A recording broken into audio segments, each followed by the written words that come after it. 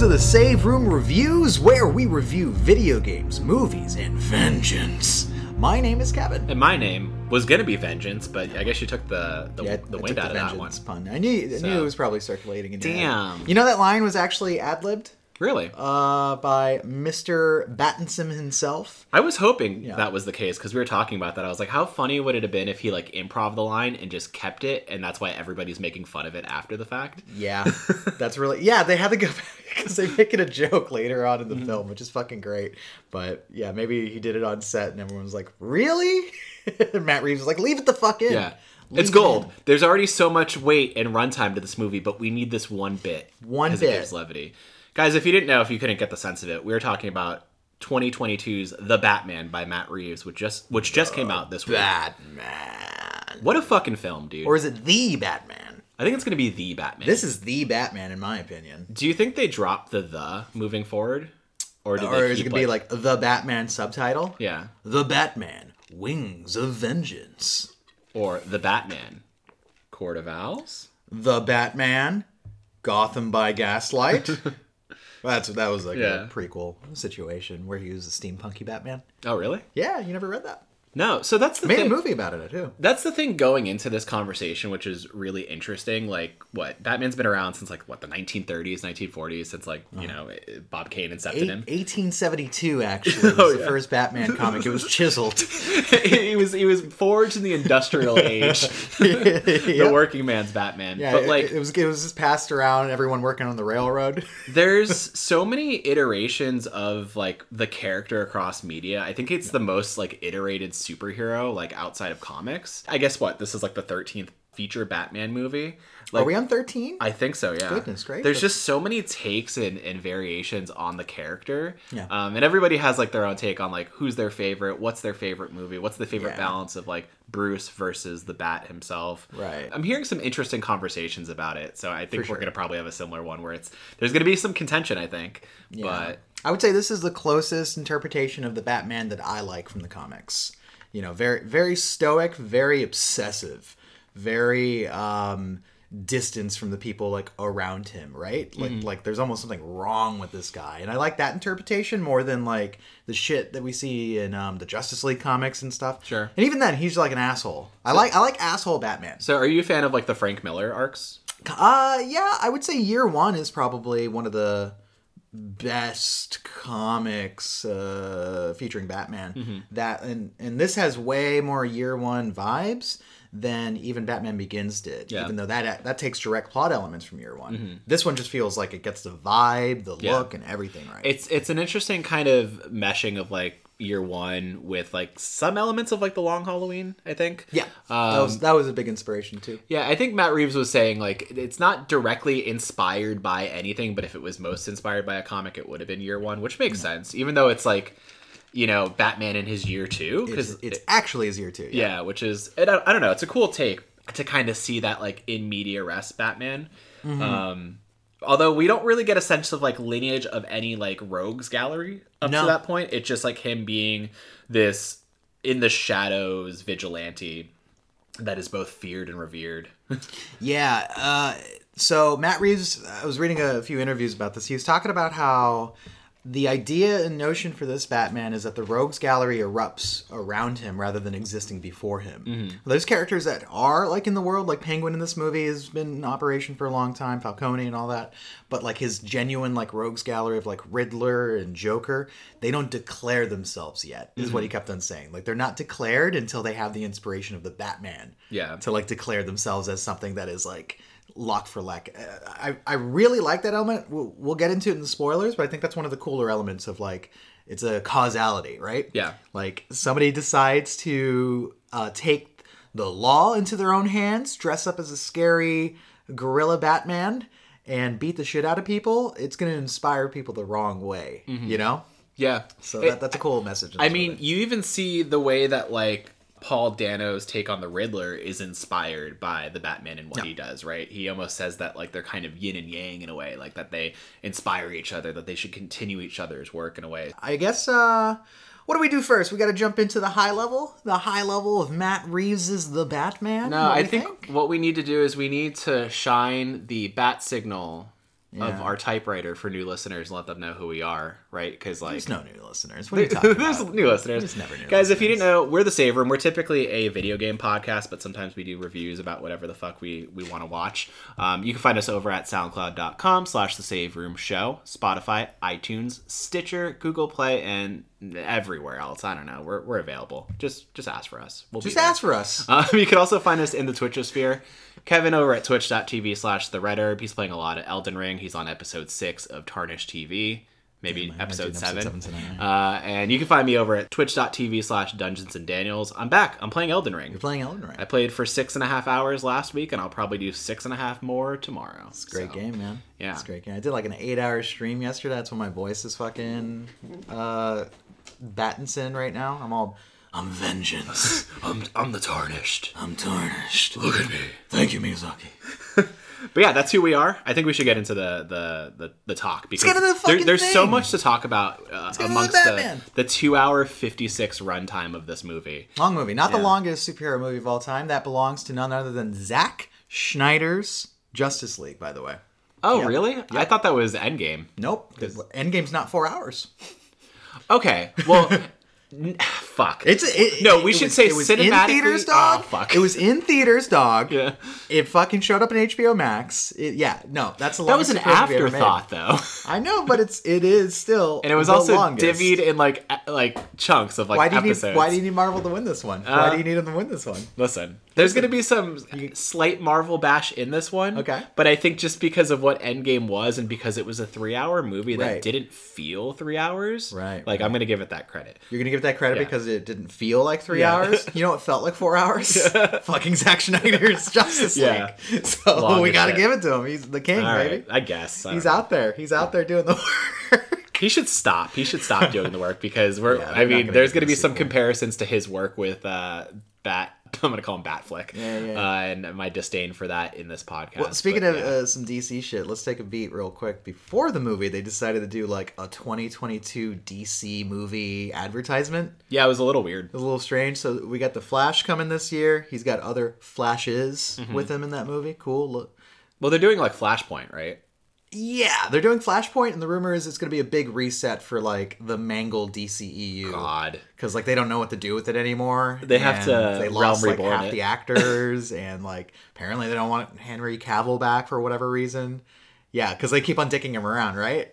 That's so weird. Yeah, isn't it? And they got like these conflicting projects. Like there's a Superman project for HBO Max starring Michael B. Jordan versus like no one knows if Man of Steel 2 is getting a sequel. So it's all wild. So Flashpoint might just be like, fuck this universe and destroy it. What a mess. I know, what a mess. What a mess of like, hey, we have to reboot it within the first, 6 years? Yeah. It hasn't even been that long that the DCEU has been a thing. And then... Better to fail fast, let me tell you what, than go down the route of losing all your money on shit that people do not want to see. Well, and then on also doing like solo character piece movies that don't really tie into like the Like, no greater connection. vision of it. Yeah, which is Yeah, weird. so this Batman universe is its own shared universe where they're going to do spin-off projects, but they do not tie into the Justice League, and they do not tie into the Black Adam movie that's coming out, or the Flat. Like, none of it ties. Okay, None so of it ties. we're potentially looking at like another Nolan type run, like a Reeves trilogy. Yeah, just like a bubble unto itself. And I think it's absolutely necessary because this movie would just be fucking dumb if it tried to like reconcile what's going on in the DCEU or whatnot, or act like it's a prequel to the Batfleck that we've seen, you know, like in previous movies. So like, I'm glad that this is like, all right, yeah, no, this is the Batman. It's its thing. Deal with it. That's how we are.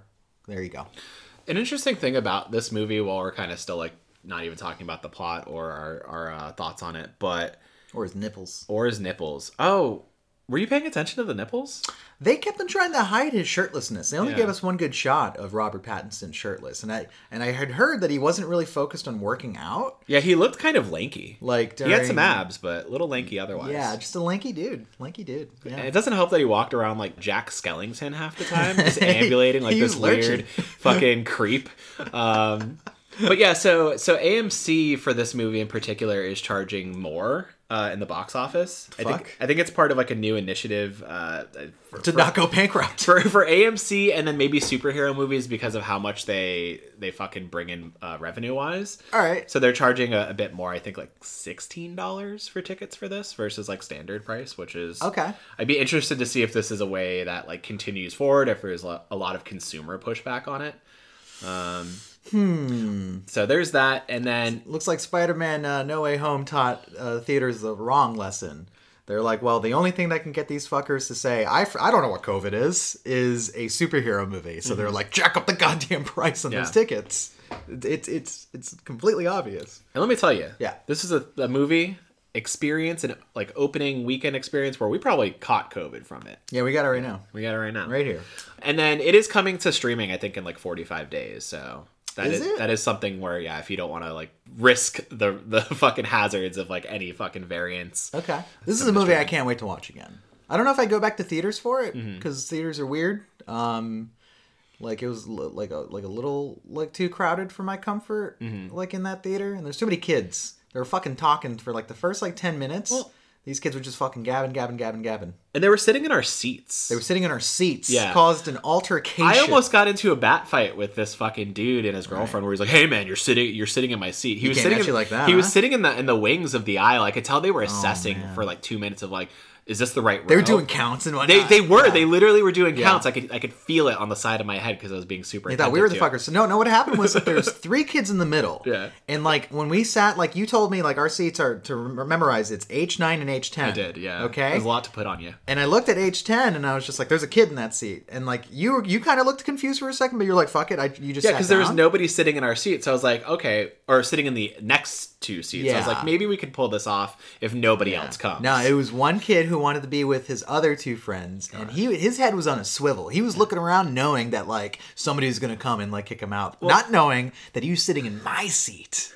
Have you ever been there? Have you ever been that kid? Have you ever been that kid? Like knowingly sitting in like a seat that is probably reserved? I don't think so. I definitely tried to sneak into a showing of House of the Dead when I was like 12 and got fucking kicked out like immediately because I wasn't like of age. Yeah, I think that was my thing too. Yeah. I guess it was different back in the day when we were sneaking into theaters, right? Because I don't remember assigned seats back in my theaters. There wasn't, but it was one of those things where it's like, well, if you weren't 17, you couldn't see an R movie, so you would sneak in, and sometimes it would be like a packed theater. Yeah. Like I remember doing that for Kill Bill, and that was a packed theater, and yeah, people were fucking flashlighting the aisles. Those fucking what do they call them? Ushers, movie theater ushers. Yeah, like, hey, is somebody sitting here who should be sitting here? Yeah, they'll come at you and they'll beat you with that baton. Yeah, okay. But and it burns. It's hot. We got confronted, and then we turned and kind of confronted the fucking weird. I was just straight up like, "Oh yeah, this is my seat. I don't know who this is." And he got up immediately. Like he didn't start a fight. He knew he was in the wrong. I'm glad that he wasn't like, "I don't know what you're talking about, man," because I would have busted out the fucking phone and been like, "Can you read, bitch?" Yeah, you would have grabbed my phone and I would have grabbed your phone. I would have slapped him with your phone. It's big. Another thing about the theater experience was, I think we've been removed from seeing movies with a regular cadence, especially on like opening night or weekend, because it's just like the risk, right? What risk are you talking about? But there's so much I could say, and I'm like, you know what? I'm not going to say it. Yeah, so the kind of like group theater going experience of people reacting to things together, clapping, laughing, just being loud. There were parts of it that like kind of annoyed me where I'm like, I know people are trying to have fun with this, but like they're clapping at the wrong parts or like yelling between Zoe Kravitz and Pattinson, kiss, fuck each other. Look at pussy. And I'm just like, no. I didn't hear the rest of those necessarily. I don't remember. Eat her out. And I'm just like, whoa, eat her out. What are you doing? It's a PG-13 movie. What are you doing? What are you showing me? Why do you keep the bottom side of your mask open if you're not going to eat her out? Yeah, because I heard like, there was a whole thing where who was it that said that Batman doesn't go down? That was a part of the Harley Quinn show where there's a joke about him going down in Catwoman, and they said like, nah, this is a bit too far, and then it became like a thing online. Yeah. I think this Batman would go down, and I think it would be because he's so into that version of Selena Kyle. I think you're right, but he also wouldn't close his eyes at all while going down. He'd be super eyes open. And he'd be playing Nirvana, and he wouldn't blink. Time. He doesn't blink in this movie. Well, let's get into the high level impressions. Let's talk high level stuff. impression of this stuff. So, I think I want to see it again, and I'm probably going to see it a couple more times when it comes out, like on streaming or on VHS, if you will, the double VHS because it's 3 hours, just like Titanic back in the day. If they come out with like a special edition steelbook for this, like I'm going to be all over it. I want to pick up the movie. This is probably, I'm going to say it, my favorite interpretation of Batman on screen. I like it more than, don't get me wrong, I like the Nolan movies a lot, especially Dark Knight. I just was never in love with Christian Bale's kind of performance as Batman. It leaned too heavily into Bruce Wayne, who wasn't an interesting character in those movies, in my opinion. Like, he was very, just kind of onerous. Like, there wasn't enough there for me, right? And do you not relate to billionaire playboys? Do I not relate to them? Yeah. No. I cuck for them, though. I definitely want to, and I defend them from anybody that could criticize them. Fair enough. Okay? Because in the back of my head, I think, well, one day that could be me. I'm not taking any steps to become a billionaire, and I also don't have the same familial, how would you say, advantages as lineage. most of these billionaires have, because they're born to billions. Sure. But I will fight somebody on Twitter. If you say anything about Elon Musk, I will go crazy, go loco. Anyway, no, I don't know. I just found his situation just a little bland, right? And his version of Batman, there's a few silly things, right? Like the voice we always talk about. We always talk about his quivering upper lip that is uncontrollable. Whereas there's a lot less of the upper lip quivering, but I do feel like there are scenes where Pattinson is holding it up in a similar snarl to be intimidating or do or elicit that Bale Batman, which is weird. Yeah, but you have to like overact with the bottom of your face. That must be like a difficult thing where it's like, oh, your expressions aren't being seen by like the mask or the cowl, right? So you got to just make sure you got a quiver going on. Yeah. Maybe show a fang, It's interesting because like the Batman movies up to that point, up to like 2005 when Batman Begins came out, were kind of just all over the place, right? Like you start with Adam West, then you go into the fucking like Tim Burton fields, and then you got all these other takes and iterations, and like there was never really any like tonal consistency. I guess the Burton ones kind of did this gothic fantasy feel. Yeah.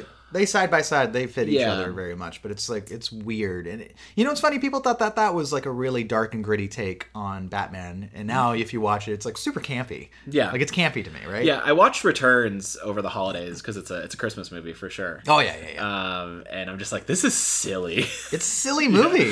It's a like, I think there's a bunch of dudes that are like ice skating, like bad guys that are like ice skating at you, and I'm just like, man, we get back to the ice skating with like Batman and Robin, don't we? So, I mean, we see the balance of, I guess, there's always like two performances that these people have to manage. Have to manage, right? And it's always interesting to see like, oh, who will manage it best, right? The Bruce Wayne or the Batman. I always found that I was intrigued by Bale's Batman, and especially because I like the way his Batman Begins year one kind of like a rise happens, right? Like I love his beats with Ra's al Ghul and the League of Shadows, and like how he kind of comes into his own. And I think he has an interesting dynamic with a lot of people as Bruce Wayne. I think Rises kind of miffs a little bit of it because it's like he's 8 years like out of the game, and he's kind of turned his back on the world a little bit, and I don't know that I like that. And then his Batman, like I just feel like although I don't know, it's tough because I didn't feel like he was always super dynamic as Batman the character. It was always against like who he was being mirrored with, right? And it's like sometimes Batman is as great as his pairing villains, right? Like I think him against Ra's al Ghul and Joker and Bane are like they're interesting dynamics. Whereas him on his own, he always felt like kind of like a stiff Batman, and the ADR stuff never really helped. No, it didn't. No, it didn't. But yeah, Pattinson, he's interesting, right? Because we talked about it. He's kind of a really creepy. He's a reckless Bruce Wayne. Yeah, he's that's reckless. An interesting take that Matt Reeves kept on talking about, how he viewed him as being kind of like Kurt Cobain in a lot of ways, where the dude just did not care for fame, but he loved music. And he just kind of shied away from the public image, and he thought to himself, like, what if Batman were kind of like that, where he's like, he doesn't embrace being Bruce Wayne because he's uncomfortable as Bruce Wayne. He doesn't want to be Bruce Wayne. He wants to throw that aside. Yeah. He wants to be the Batman. because the Batman is his therapy. It is his way of approaching his trauma. And I love that this interpretation of Batman, like, he's a little fucked up. Like, he's obsessive. He's a weirdo. He has odd interactions with people. Very odd. He's very distanced from things, but you can tell, they almost interpret him to have something like ADHD. We have, like, one scene of him where he's, like, analyzing crime scene evidence and blasting Nirvana and fucking has the news on at the same time. I'm just like, this dude's doing ADHD stuff. Yeah. Like, you get the sense that he's very, like, introspective and neurodivergent in a way. Right. I was like, I couldn't put my finger on it, but then when you said ADHD, I was like, oh yeah, that actually makes sense. Yeah, so like he has this like wall of like stimulation happening to him, and that's when he can think and focus. And I was like, oh shit, this is interesting. Yeah. Like, so we're leading into the things where it's like he has like an obsessive compulsive disorder when it comes to vigilanteism, which is interesting. And that interpretation shows up in the comics every now and again whenever they do like a character deep dive, like who is this person and who would be crazy enough to like go up against, you know, the mafia of Gotham, and these are the answers. Yeah. So I really like that. Like he's a fucked up dude and he's really driven and he's scary a little bit. Like we're introduced to him in a very scary way, and I think it's one of the most like solid proofs of concept for the Batman as a character, which is there's crime in Gotham in the opening, and you see the bat signal in the sky, and it genuinely strikes terror into the criminal elements' hearts. You see people running like when it goes up. Yeah, there's these cool shots where they're looking at shadows and like focusing on it, and it's in their head thinking like Batman could be in any shadow, and Batman's like, I am the shadow. Yeah. You know, it's fucking cool. Yeah, we didn't really get that too much with the last two iterations of Batman. Like, I think there are moments Played with fear, but it was just like, get over being afraid of bats, Bruce. Yeah, well, no, I remember. So like Batman Begins, maybe it was either Begins or Dark Knight, where he's coming up on this like shipping cargo area. Begins, and Scarecrow is like, he's coming, and like everybody's like really scared, and you get a few other elements where he's like intimidating like mobsters and stuff, and like, I'm not afraid to drop you from a building situations, right? And then I feel like Snyder's version of Batman tried to go too hard with it without even justifying it, where it's like, we're gonna show him killing people. I feel like this is what Snyder wanted to do but didn't earn it quite right. Didn't earn it, didn't know how to write it correctly, and didn't know how to stay his fucking hand, because that dude like will launch nukes when it comes to subtlety. He has none. He knows nothing of subtlety, and he knows nothing of subtext. Not at all. But so this movie is fucking really, really cool in that regard, that it's a very grounded take. It's a very tense movie too. Yes. Like overall, but not tense in the way that Joker felt tense, where I felt like, man, I don't want to see what happens next. It's like, no, it's tense in that the stakes are just genuinely high and grounded at the same time. People are dying. Like there's a high body count in this movie. Yeah, we start with a murder as the opening scene of this film, and it's just like, yo, you're in for a neo-noir crime detective story. You're not in for Batman fighting aliens or making jokes with the Flash. You are in for the Batman. Yeah. You know? I love that approach of it, because like it is such a refreshing thing to see, right? Like we finally get a take of Batman being a detective, where it's like, I felt like, especially in the recent movies, he relied way too much on his tech. Yeah, he was like Bond. And Lucius, where it's like, oh yeah, okay, you're buying your way into solutions, where it's like, it's cool to see him and Gordon and the supporting cast like solve things kind of together with the audience. Yeah, do detective work. Yeah, do detective work, right? The great detective comics. Yeah. It's here, mixed with that really dark, consistent tone, which I love. It's super consistent from start to end. Yeah. It's a little Crowy. The movie has a little bit of the Crow to it. In a lot of ways. It feels like people are going to draw a lot of comparisons to like David Fincher's Seven, just in the way that it feels like a suspenseful like murder thriller. Yeah, that's fair. And I'll give it that. I think it's a little different because like we know who is setting up the pawns in the background. Like we know it's Riddler doing all the stuff, right? Whereas like we don't really know who John Doe is in Seven. So it's a different like take, but still like it's interesting to see this dark like noir crime thriller. It's not too over the top until it is in like the last act. Yeah. Although I feel like it earned its last act. Yeah. I think it did, because it was just like, ooh, we've escalated by a bunch, which is cool to me. So you were saying, this is like your favorite Batman, is it your favorite Bruce Wayne as well? That's interesting, because there's minimal Bruce Wayne in this movie, and that was something that I actually found really exciting. Whereas I feel like the Nolan movies, you get a little bit of him in the bat suit, and then it's a bunch of like Christian Bale talking to, I don't know, what's the Holmes girl, Katie Holmes, through the side of her mouth, and then Rachel, where's Rachel? You know, like we got too much fucking like Bruce Wayne's life and his cast of characters versus like what is the Batman. This movie, you're going to get a lot of the Batman. He's in that suit for like 70% of this film. I'm going to say crazy. Right now, I think that's my favorite bat suit. Oh, that bat suit really is hot. It's interesting because it's like, it feels like a very armored, menacing design. I like the look of the cowl. It was like, so torso up, it feels like really like cool, high-tech armored Batman. And then you go from the waist down, it's like, he looks like he's wearing like utility pants and boots. Yeah, he is. Which is interesting. Because he's waging guerrilla warfare against Gotham. I like this year 2 interpretation where it's like, he's not going to have like his best gear, or he's still roughing it. Like he's wearing a fucking backpack, like with his suit around in the day. I thought that was cool, by the way. When he's doing Batman work in the day, he doesn't wear the suit. He wears like a motorcycle helmet or anything to like get through. Yeah. But he's still doing Batman work, which I found really interesting. Like there's no duality of his like alter ego. And the movie very correctly surmises that your real face, the real you, is Batman. Bruce Wayne is like this kind of facade that you're not even interested being. Yeah. Which I thought was like, fuck yeah, I like this. Because it's not like Spider-Man where it's like, a Spider-Man story is a Peter Parker story. It's synonymous. Yeah. Because he's always Peter Parker. He just happens to be wearing a suit sometimes, you know? Batman's different. Batman is struggling to hide who he actually is, which is the Bat. There are a few moments in the movie where characters play with the idea of maybe like unmasking him or maybe knowing who he is, and then it's like, no, his identity is like secured the entire time, which is interesting. Yeah, there's like a thread of that in the film, and I thought that was interesting because he was just like, well, this could all be over. But at the same time, I felt like he would have just kept on operating as the Batman nonetheless, even if people knew that he was Bruce Wayne, because that personal life never mattered to him. You know, like that's the interesting thing. But then you get like a turn later on, and we'll get into the spoils. So I guess to do some last minute high level impressions, I love this movie. I came out of it pretty with a pretty good impression. I don't know where it sits for me because I really do like Batman Begins, and Dark Knight is still probably like one of my favorite comic book movies.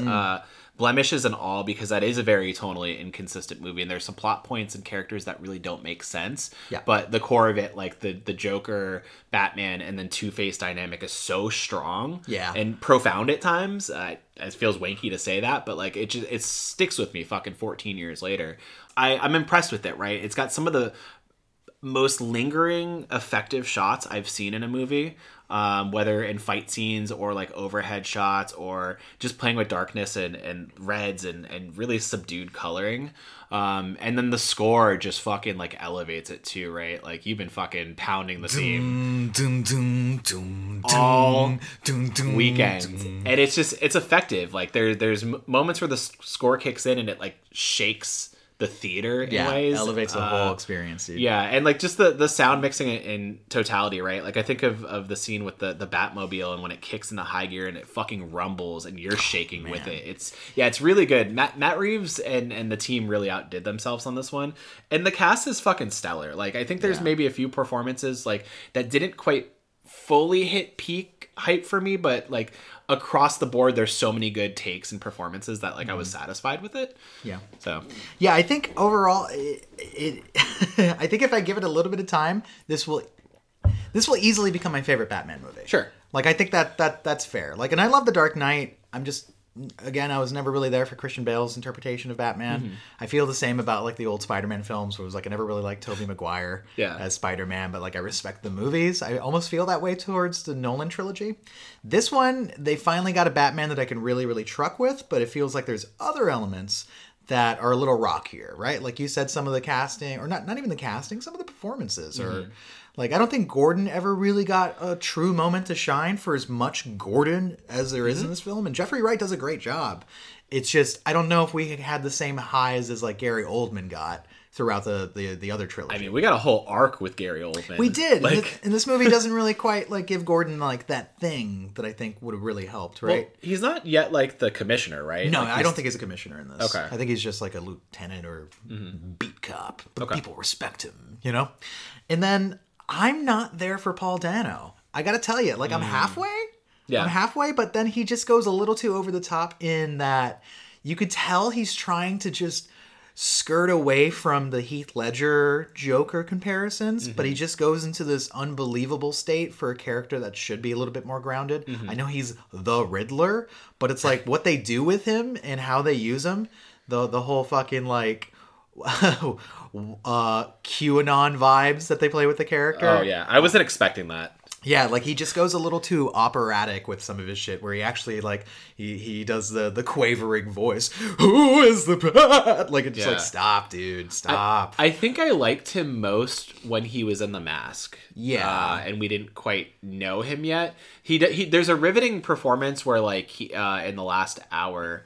Where like he ends up getting caught in a way, and I thought that like him giving himself up was really cool. But then like you get this confrontation later on where I'm just like, you're fucking going crazy with the theatrics right now. The fucking Ave Maria bit, I'm just like, too much. I'm just like, all right. And then I get it. Like you're trying to like Didn't really. the movie start with Ave Maria actually?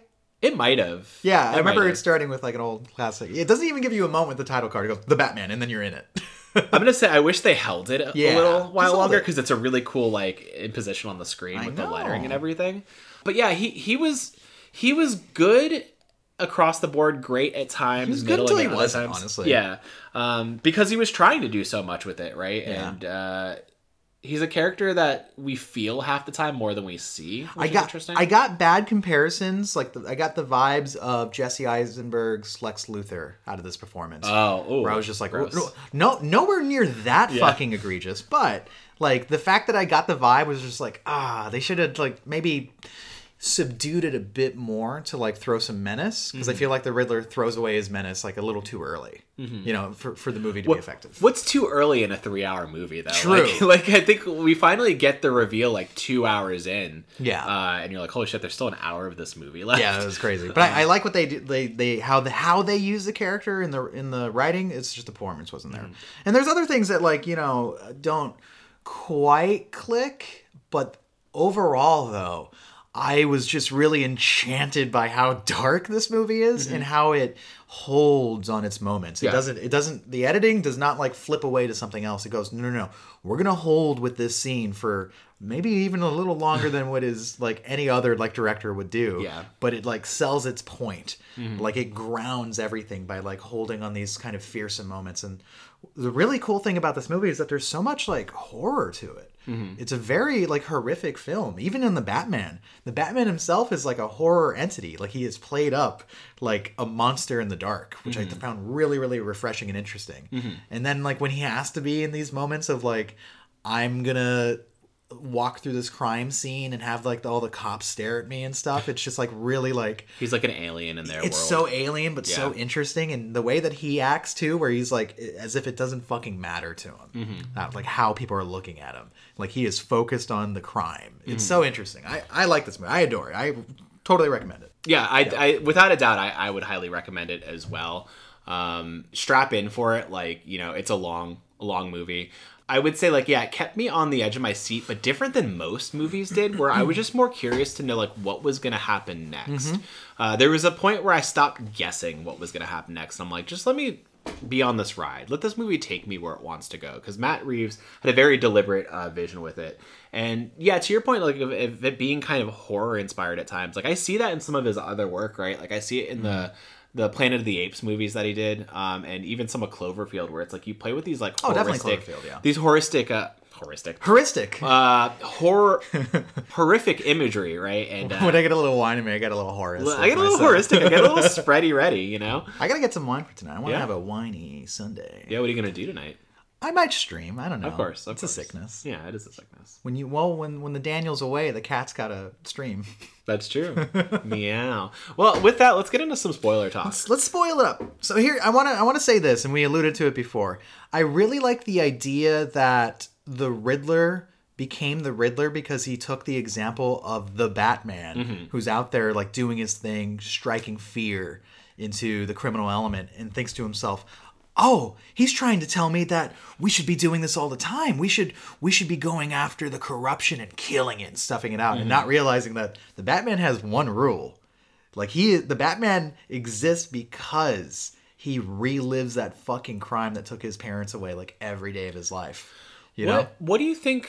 Because, like, okay, this movie is not a traditional Batman origin story. We don't get the tired crime alley beats. We don't get the shot of him being outside of, like, you know, the Shrek movie in 2001 at the theater. Like, no Martha Pearls. It could have been Fast and the Furious. Could have been Fast and the Furious. Given that they died, like, June-ish, apparently. Yeah, it could have been that. Yeah. Could have been a second-year release of Steven Spielberg's AI. Could have been anything, right? Oh! Could have been any movie. Jude Law was supposed to play Superman back in the day, by the way. Yeah, alongside Colin Farrell as Batman. When they first were when they first were trying to film Batman v Superman back in 2002, they were talking about Colin Farrell being Batman. So it's interesting that he's the Penguin in this one. I read the IMDb trivia. Okay, section. Interesting. No, that's good trivia. Where was I going with that? So it's interesting. The media resness of it. Yeah, it's that we don't get that Crime Alley version of it, and we get kind of a... I like the way they dole out like what happened with his parents, with Thomas and Martha. But I'm interested to know like what was his kicking point, like his kickoff point into becoming Batman in this movie, right? Like what really inspired it? Was it just because like he grew up in his ivory Wayne Manor in the sky looking down and decided this city needed reform? You know, was he that impacted by the fact that like his parents got shot? Obviously, right? That's always going to be the thing that like carries his motivations. But... This movie is interesting in that it doesn't show you that. It doesn't show you the moment of like, oh, I'm going to don the cowl. Like they don't show you flashbacks or nothing. You are in year 2. He's been doing this. This is what he's doing. And they really see in brilliant ways what happened to him in his past, because there's a similar, like the first murder in the movie, there's an orphan. There's a kid that's left an orphan because of that. And he sees that kid and then holds on this, like, again, an uncomfortable shot where he's just like staring at this kid as Batman. But like, you can tell it's like, oh, that's fucking affecting him, right? And that's what's fucking him up. That opening scene too, like, kind of fucked with me. Where I'm like, maybe I'm dumb, but like, is this supposed to be the Waynes? Yeah, and maybe that was deliberate. It was, and then you find out, oh, it's a completely different family with the mayor. I had the same thought where I was just like, cool. Because Thomas Wayne is a politician. Yeah, that was running for mayor when he died, and you like it does that little like fake out where it's like, no, this is like different people. Well, they're even talking. They even mention Wayne on the TV, where it's like, oh, okay, maybe that's him. So I'm glad it ended up being something different and it was subverted, because I thought that was cool. There's a lot of subversions of expectations. I like that, and I like that. And I think it smartly picks up on what Spider-Man Homecoming did, which is like, we don't need another fucking origin story. You know who this person is, right? Yeah. Like, let's tell you a story that does define him in a way, but it's not an origin story. And I thought that was cool about this, where you actually start with, he is a fucking fearsome predator that is darkness. Gotham doesn't trust him. The police don't trust him. Like normal, like when he saves somebody at the beginning of the movie, that dude looks up at him and goes, "Please don't hurt me." Yeah. Because to them, they don't think Batman's the hero. They think this fucked up dude wearing this fucking like power armor just broke everyone's arm, like 17 guys' arms, got shot twice in the chest, and then just looked over at me wordlessly. Yep. Like Batman doesn't explain himself. He doesn't I love this performance, by the way, by Robert Pattinson, where he is just like, it's almost like he's having an out-of-body experience when he's the Batman. Did you think he could do it? Because I know there was a lot of I think conjecture of like, where he came from. And I always hate that argument of like, oh, he came from Twilight. He's not like a elevated actor. And it's like, let's stop even thinking that Batman is such a prestige elevated role. It's a fucking superhero movie, right? He got this role because of his performance in Good Time. Yeah? Like he really fucking landed, like, apparently had like a lot of like ferocity in that role that Matt Reeves was just like, he started writing the script with Robert in mind. Interesting. I haven't seen him in much, unfortunately, and I didn't see that Eggers film, fucking The Lighthouse. He's really good in that. Yeah, like all these films that I've like, there's another movie that I really like called The Rover, that he's in too, where I was just like, this dude can do like any role. Yeah, I know him from his early days where he was still coming into it, right? Like I know him as Cedric Diggory from Harry Potter, and I know him as the Cullen boy, right? He can never get away from WB, I guess, huh? No, there's got to be something where like they own his soul. Yeah, because he's in Tenet as well. He was in Tenet. He was super blonde in Tenet. He was good in Tenet. He was good even in though Tenet. I did not like Tenet. I did not like that movie either, but I liked him in Tenet. Yeah. Apparently, that's when he got the role, and he had to hide it from Chris Nolan. But Chris, like, he knew that he was auditioning for Batman because he was like, I know they're making another one, and I know where you're going today. Yeah, so like, physique wise, history wise, I'm just like, I don't like, he doesn't immediately fit the bill. He's a white dude, so yeah, they could literally cast like any white, like brown haired dude as Batman. Apparently Daniel's your requirement is that a white dude is the Batman. No, I mean, I would love to see a fucking black Batman, like, fucking put Idris Elba in the role, make an Idris Batman. That'd be super dope. You could do like a late stage Batman that way, right? Like what they're trying to do with Batfleck. Yeah. Like that. Where he's grizzled. Yeah, definitely. But and he would fill out that suit. God damn. Yeah, I wasn't too worried about him per se. I was worried about some of the leading hype into it, where it's like, it's dark, it's broody, it's fucking, if Matt Reeves listened to MCR the entire time and got into his emo phase, and I'm like, okay, because like we've seen emo superheroes before, we've seen fucking emo Peter Parker, Spite Fest, and I didn't want it to be that, and I'm glad it wasn't, right? And I think he meets the tone of the movie perfectly, and his performance only gets better the more we're with him. And I like that it starts as him being this like kind of stoic, unreadable venge machine into becoming a hero at the end, which is a really cool arc to see, right? This is the story of him becoming Gotham's hero, right? Yeah, unexpectedly being an icon of hope in like the city's darkest hour, which is like such a really, like, it's at the end of the film, right? Like Riddler's plan comes into fruition, and I got to tell you, this movie is not just like a post 9/11 analog. It has fucking mass shootings. Mm-hmm. It's got a little bit of that white supremacy kind of vibe to it. Yeah, with the QAnon stuff. Yeah, because like the Riddler inspires an entire group of like disaffected white men to carry up rifles in order to gun down a bunch of people in Gotham Square Garden. I laughed at that, by the way. That reveal where, like... I didn't laugh at the shooting part. I laughed at the fact that there's a Gotham Square Garden. I'm like, okay. I mean, Gotham's always been kind of alluded to as, like, a version of New York. Yeah, it's New Yorky. Yeah. It's New Yorky. Yeah, the trajectory of, like, what Riddler is doing and the way they play with it.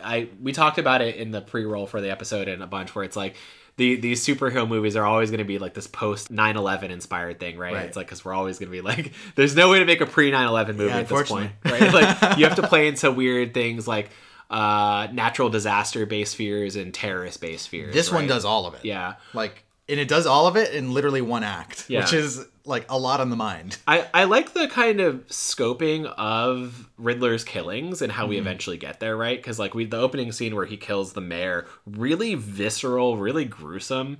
I know could have used blood. Yeah, I know you're saying you wish it was a rated R movie. Cutaways, because you have a few parts where people get like mortally wounded, but you're not sure if they're dead immediately, because this movie does a thing where they cut away from like death, and instead it's like, oh no, I just took a bullet to the rib, that's fine, that's where bullets go. And you're like, oh, okay, well, this guy got bludgeoned and he woke up. Yeah. So there's like, I needed to know like when that fucking little like shovel that he uses to kill people like actually kills a dude. Like, just show me it connect a little bit. Give me the R-rated cut of the Batman. A pool of blood, anything. Yeah, this movie feels like it could be R. They even drop an F-bomb real early.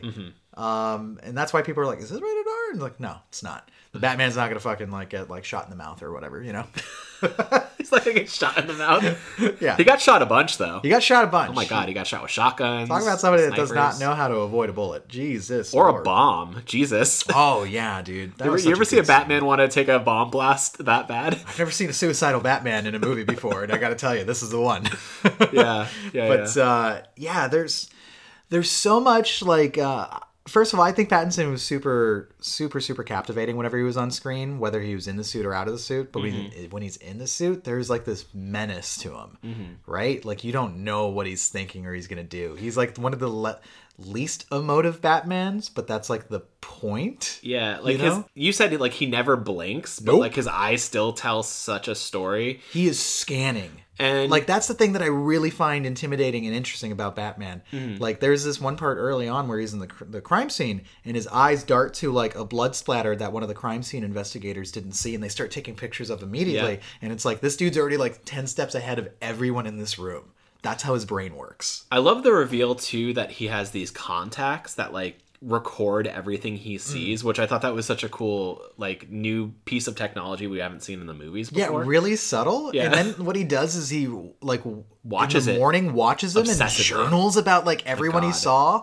Like he'll even name everyone that he saw that Yep. night and like link them into like this weaving story of an investigation. And it's like, yo, this is the detective the element that I've been missing. The tech does kind of like a ID scan too, so it'll name people like Yeah. on screen, which is interesting. So Yeah, like there's a cool part in the movie where he's like, yeah, I broke that guy's nose the other night. And like he references him a couple times and he even asks like Catwoman and is like, who is that to you? Like it's really cool that he's very like detail oriented, right?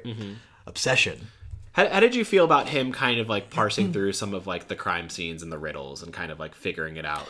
I wish the riddles were a little more clever. Like I wish there was a little bit more of involvement of like, oh, we're actually stumped because Sure. the whole El Rata La Rata shit was like the So dumbest dumb. thing in It the was world. a very dumb plot beat. Because like it didn't feel like clever answers to it where it's like, oh, that's another way of saying pigeon, like a stool pigeon. And then somebody's like, do you mean a penguin? And it's like, oh god. Well, it's stupid because you have the world's greatest detective and Yeah. a fucking lieutenant, and neither of them can figure it out. Like they're acting as dumb as possible in that moment, trying to parse that one together. Yeah. Whereas like some of the earlier ones, like I thought, like the first one, right, with the drive and then the thumb drive at the end, like that got a good laugh out of me, and I thought it was very clever. Yeah, I agree. I think this movie needed a little bit more of Knives Out to it, where the interesting. mystery is actually like clever and Yeah. the misdirects. You feel smart for figuring out like some of the misdirects or whatnot in that movie. I like the mystery in that one a lot. Now I want a Ryan Johnson Batman movie. Ryan John, like what would be in one house? Yeah. right. That'd be great. Arkham Asylum, right? Yeah. that'd be sick. With But- Hugo Strange kind of like orchestrating it all. Fucking hell, that'd be Yeah. a good one. That'd be a good one. But it was cool him like watching him solve the mystery, but like the actual riddles themselves are just kind of boring. It's just like, or the fact that they weren't even like things that you can answer overall, but they were very specific to like certain characters. Where it's like, what does a rat do when it's backed into a corner? Yeah. And Batman's like, you're the rat. You need to give up the rat. Yeah. like that. Okay. Or like what does the liar do when he's dead? He lies still. He lies right? still. So I like that there was always like a riddle and then a card associated with it that asked more questions and kind of pulled the answer out of Batman. And there's a lot of watching him slowly open cards and Addressed to and himself. then my favorite thing is they always show other characters so they have the information too. Yeah. Like there's like one scene of like check this out. Like like it had like a Zodiac vibe to Yeah. like that part of the investigation, which I really liked. Check this out, it's Hallmark. I didn't know we had that out here. Me up, dude. But yeah, I like that element. I like seeing him be the detective. Mm-hmm. I also really liked. There's a few really standout scenes. We both talked about this scene, the bomb scene in the church. Yeah, I think that's probably like my favorite moment of the movie. It's such a fucking crazy because it starts with him going to the funeral for the mayor who was bludgeoned to death by the Riddler. Thank you, Riddler, with his fucking knapsack face. And he goes as Bruce Wayne, and it's Mm-hmm. like this. I feel like this is one of the moments where he comes out of being a recluse and is seen by the public, right? Because like, Oh, they act like it's a big deal. yeah, too. he's seen by Falcone, he's seen by Cobblepot, the Penguin.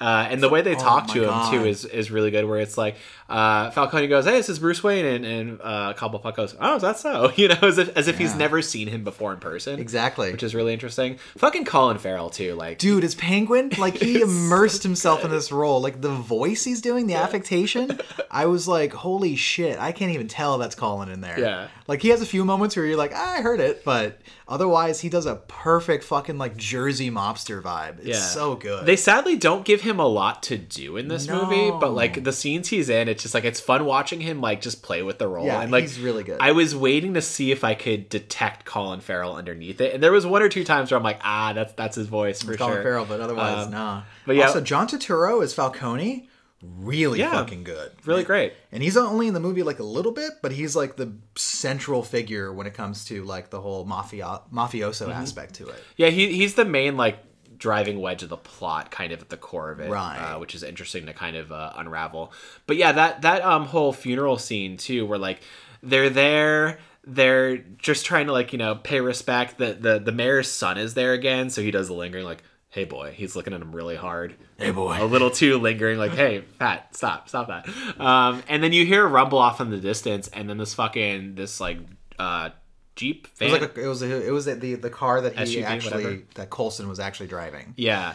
This politician dude, Coulson. No, he was the DA, wasn't he? Yeah. Yeah, so he was like strapped to the fucking car on the inside, has a bomb on his neck, and got fucking this it comes car crashing through the pews like, and stuff, God. right? And what I loved was like even as Bruce Wayne, fucking like Robert Pattinson was not walking away from it. No. Like he was just standing there like as close as possible to this situation. No fear, no nothing. I love seeing that on his face of like, there's no like, oh, I'm worried, or oh my God, what's happening? Nothing. Yeah, you only really get those stoic. Those moments of vulnerability later on when he like gets super invested with Selena Kyle, played by Zoe Kravitz, which we'll talk about that at length. But yeah, it's cool to see him like just kind of be unwavering, right? Like where they lock down the scene, get the police there, he disappears and then comes back. He emerges from like the side of the fucking church from the shadows as Batman, and people are like, oh my God, like what, should we shoot him down? And then Gordon's like, no, let him do his thing. They don't know what to do. They're like, let him be, let him figure this out. And he's like walking in on like this bomb situation, right? And it was such a fucking powerful scene. This dude does not walk away from this dude the entire time. Like when the guy finally explodes and Batman's like still like a foot away from him and gets blasted backward. Oh my God. That leads to one of my other favorite scenes, by the way. The cops detain him. Yeah. And they have him like in the jail surrounded by like 25 cops. Yeah. And he wakes up and starts fucking brawling them. Yep. Well, because one of them's like, should we unmask him? They're kind of like fucking with him a little bit. And then he comes to, because he gets knocked out really hard from that bomb explosion. Because like, how could you not, right? Right. I imagine he was a little concussed. His brain should have been liquidated. Like that close to an explosion, you would, even if you don't melt, your brain does. Yeah, he survived some like really severe damage in this, and I'm like, again, you're not a superhero, you're a fucking dude in just military armor. You're a guy. But yeah, that scene is really cool because like he comes up and he's like fighting people, and Gordon's like, calm down, simmer down, you know? Yeah. Oh my God. What are you doing, man? Yeah, he's A-cabbing on those fucking copperoonies, man. Yeah. It's so funny. And then he fucking blames he looks at one of the cop that sounds like he has like smoker's lung. Was that Maroney? I don't know who that was. Yeah.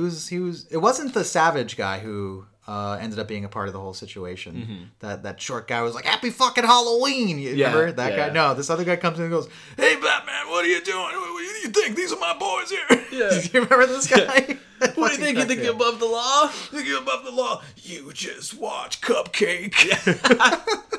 Fucking love this. You'll never fly another day in this town, Bat. I love how much this is like a crime movie, like a mobster movie, right? Like with characters that talk like that and be like, "Hey, what are you showing me?" Fucking love it, dude. That scene. I mean, because we get a bunch of like the seedy crime underworld in the Nolan movies, right? And we even get a take on Falcone in that trilogy, which is it's different, right? I don't know. This one's like a little dirtier. Yeah, it feels like grimy, grungier kind of like crime movie. You have a lot of people double crossing each other, people killing each other to keep themselves in power. Like it feels like a fucking puppets, people getting paid off. Like it definitely feels like a grounded like a Scorsese crime movie at times. Very much so, which I really really enjoy. But yeah, we get introduced to Selena Kyle, Zoe Kravitz. It's not that she says things to be perfect, like purposely sexy. It's just that everything she says is sexy. Yes. Like, that's why they casted her, where it's like everything she says comes out sexy. Even like her coffee order. She's so fucking hot. And this is the second time she's played Catwoman. What was the first time? I forgot. Lego Batman. Oh, nice. How funny. That's a good movie. How funny. I wonder if she just did the same voice. I don't remember. Yeah, it's been a minute. There was a lot of fucking cat puns, though.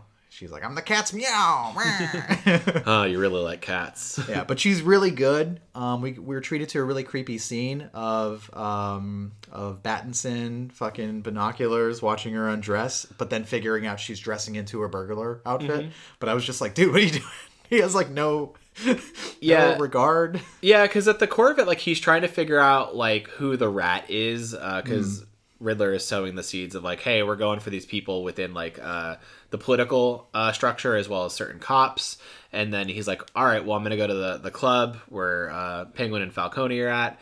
And then he sees her and he kind of just follows her from there because like, I guess he notices her boots. Yes. from the picture.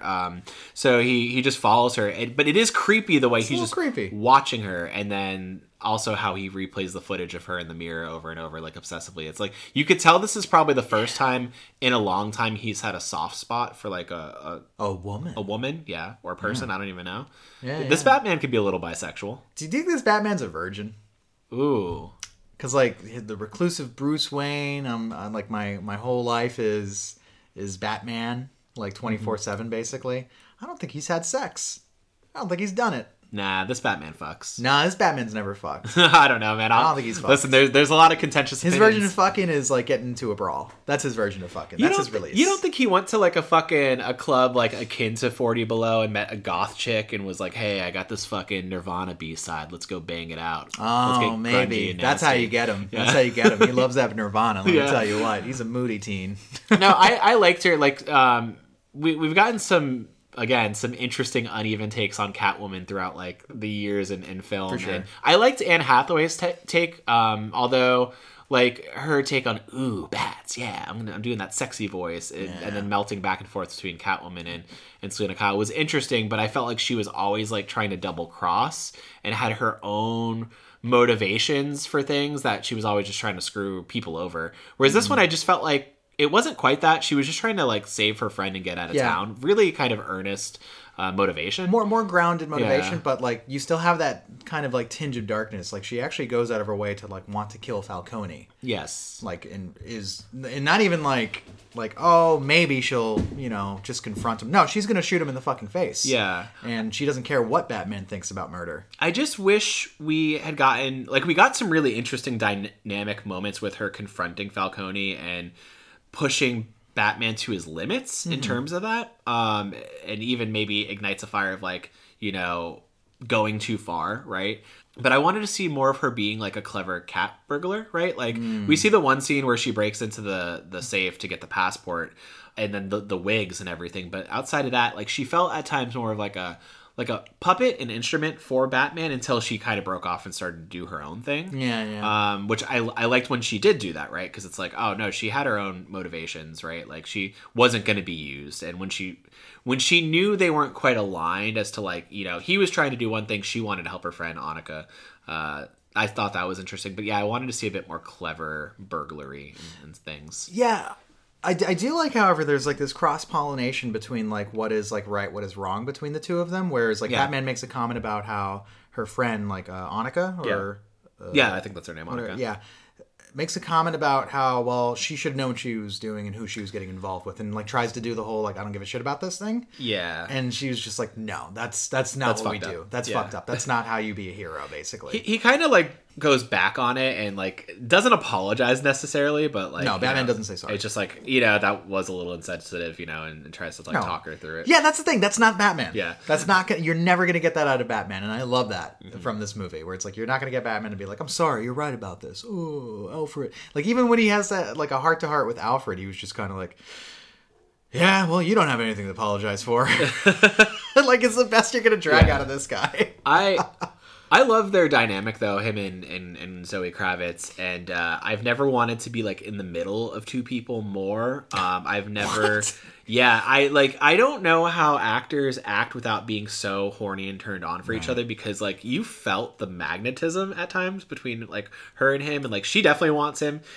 They've known each other for 10 years. Really? Those two? Yeah. That's why they already had like chemistry like on set. It's so good. Yeah. And some of the photo shoots they're doing outside of it like are just like so hot. Oh it's my pretty steamy. God. It's pretty steamy. My God. I do love that one moment though where he's like, look at me, and holds her chin and like looking her eyes, and he's actually just checking that the contacts are in there right. That's such a good one. That's such a Batman thing. I love that. And they did the disappearing act for Batman. Gordon looked around going like, oh, where did he go, man? Where was that? That was at the orphanage? Yeah, when they were looking at the footage of the Waynes and whatnot. Yeah, and he figured out like, oh, I'm like Riddler's next target. That's when he dipped. That was cool. But, dude, so many good fucking scenes. The car scene is fucking amazing. Okay, so... The Batmobile reveal. What I didn't realize until I heard people talking about it was that he was like building the Batmobile like kind of in certain scenes I as didn't the see movie that. was like moving along until you get the reveal of it in the alley. I like the reveal of it and the way it felt. I can only imagine how that must have felt in like IMAX or like Dolby Digital. Interesting thing, this movie, like, although it's showing in IMAX, it wasn't shot with IMAX cameras, so it doesn't like quite frame the same way. But yeah, that chase scene is really, really cool. There's one shot towards the end, like where like he fucking rams the car after jumping over the ramp, and fucking Penguin tumbles like 50 times. It's amazing. And I cool feel like he car should have crash. got a bit more hurt than he did.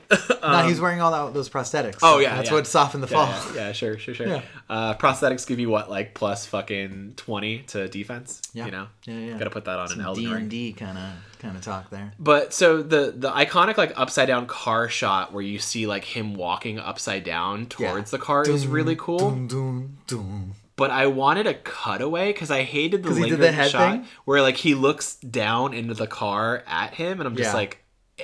Like, I don't know, I laughed, and you called it out after. You're like, why did you laugh? I was like, why'd you laugh? Yeah, it didn't make me laugh. It just felt really silly because it's like I couldn't take it I liked seriously it. because again, some shots get held for a very long time. Very long and time. It felt too More long. than any other editor would like be comfortable to allow for a film Yeah. of this nature.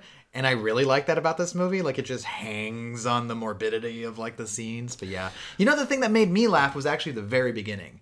When we did the fucking voiceover when he's doing the narration, because it's like watching a new Doctor Who and having to get used to their affectations and how they do it.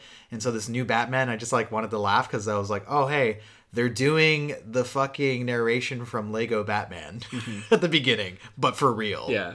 And it made me laugh. And then they got into it and it was like, all right, this feels better. Yeah. I mean, I wasn't too worried about it being that hokey Will Arnett thing, but like you can't help but laugh about it. And you said you cringed a little bit too. You're like, oh my god, what is this movie gonna be? Like, Like when they started the VO, and I was just like, oh no, what are we in for? Yeah. But then that it was slowly is like, no, that's not what this is. We're not going to get like 50 scenes with voiceover work. Like, Right. that's just kind of the intro. This is the tone. Let's They go. use it sparingly. Yeah. I like that. Yeah, they used it at the beginning and end, which I thought was really Right. good. Very solid, very solid. So I enjoyed that. Mm-hmm. I enjoy his voice as Batman, by the way. Unlike Batfleck, Yeah. where they had to do the voice modulator to make him sound like a fucking the robot from Lost in Space. Like he just does this kind of like very hushed on vengeance, you know, just like very hushed kind of thing. Actually, this whole movie is mumblecore, by the way, which I fucking laughed about. Like in every scene, everyone is talking like they're in a library, as if like if they speak too loudly, the crime will get them in Gotham. Even in the club, where it's like you have the fucking like 50 Cent is blasting in the background or Yeah. whatever is happening. And it's like, no, they're still whispering. And it's Still like, whispering. how? How do you know Falcone? Like the whole time, I love it. Yeah. And then there is a inner lighting problem throughout the whole movie. Everywhere in Gotham, they have the dimmers on for some reason. Every scene is shrouded in darkness when it's like, hey, I'm just going to the flower shop, and it's like the darkest flowers you've ever seen in your life. Yeah, I was worried that there was going to be a lack of like daylight shots at a Yeah. point, but we get a few scenes in the daytime, and I'm like, okay, this actually feels like adequately lit. Yeah. I think it was just all intentional. I mean, it looked like Seattle lit. To be Yeah. honest, like everything was fucking super gloomy. Yeah, it's intentional. I Yeah. know it is. I was just like, God damn, who would live here? And then I'm like, people live in Seattle like year round and fucking love it. On that point, I love the take on Gotham in this movie. I wasn't really sold on the look and feel of Gotham in Batman Begins. Batman Begins is like weird. This is like a fantasy version of Gotham, kind of like a little bit like Burton's, but like also, yeah, it's like a futuristic metropolis Yeah, situation. and then the Dark Knight, it's Chicago. It's Chicago, and then Dark Knight Rises, it's like, oh, this is just a normal ass fucking city. Yeah. So I like that consistently, like, you know, with the skylines, the architecture, all of it, like it felt grounded, like you've said, and I like the approach of it a lot. And Gotham feels like a very reactive city to him. It feels like a very lived-in city, and I feel like I didn't need much like backstory for what was going on. It really like through exposition explained like the characters and the hierarchy of things, which was really cool. I know it's 2022 at least in the film, but Yeah. I don't understand why all the cabs are from like 1972 in the film.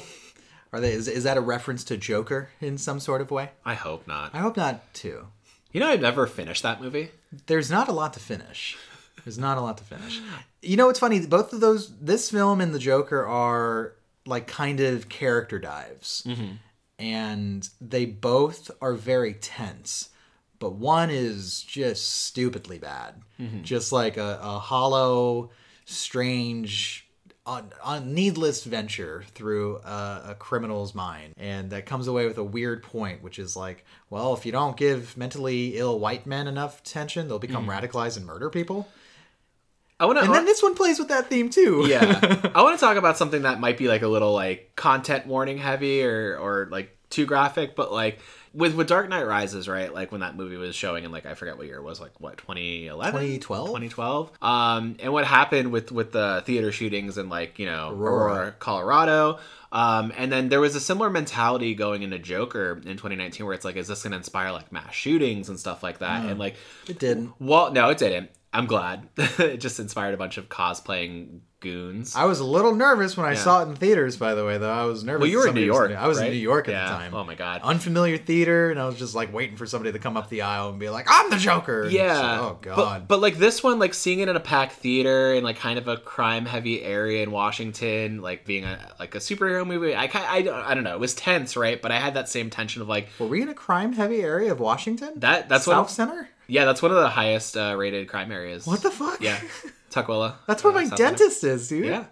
Well, I told you what happened. I had an altercation with somebody at the mall, and I wasn't even like doing anything. So, oh like, my God. Yeah, it's pretty crazy over there. But I wish I had that, it's like Gotham of Washington. It's kind of scary and fucked up, right? Like, that's just like we're all, as a nation, right? We always have a backup plan in our head of like, oh, could something happen here? Where are my exits, right? And like, I was tense because the movie was tense, but also because I was kind of thinking of that too. Oh, wow. I don't know. It's weird. I'm glad I didn't have that in my head. I had an edible. I know. Yeah, you were just along for the ride. I was along for the ride, but I was like, oh, I feel real. Like, you know how you take it sometimes and you feel like there's an anxiety built up that won't release because that's a part of the high sometimes. Mm-hmm. That's how I felt in this movie, where it's like, this anxiety's not releasing. Mm-hmm. You know? Yeah. Until the Batman would show up and do his Batman stuff, and I was like, that's the thing I wasn't getting from Joker. Like, a release from the torment of the film.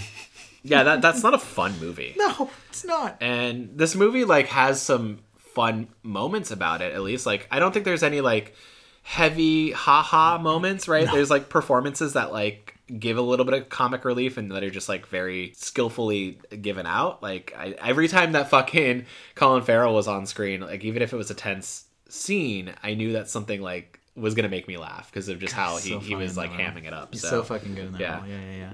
And then people just reacting to the weirdness of Batman is always fun, where they're like, oh, are you serious? The one crime scene where I forget which one it is, but like he's touching like notebooks and stuff, and the one guy's like, hey, you're messing up my crime scene here, and fucking Gordon's like, he's wearing gloves. And it just like, it made me laugh. I'm like, oh yeah, yeah, everyone's like, you didn't let this clown show happen like this, Gordon? Yeah, Gordon, he's running the city, eh? Just let him do it, man. The whole movie called him man like 15 times. Hey, man. That's your thing, man. I loved it. I love the Gordon scene, like going back to the precinct where like they're staging, like, how are we going to get you out of here? And he's like, I just need you to hit me, take the keys, and go. I thought that was a really fun scene. Oh yeah, where he knocks him out and he's like, I could have pulled your punch, and he's like, I did. Yeah. The one thing I don't like about the end of that scene is we get him leaving the precinct, and that's where he first uses the glider.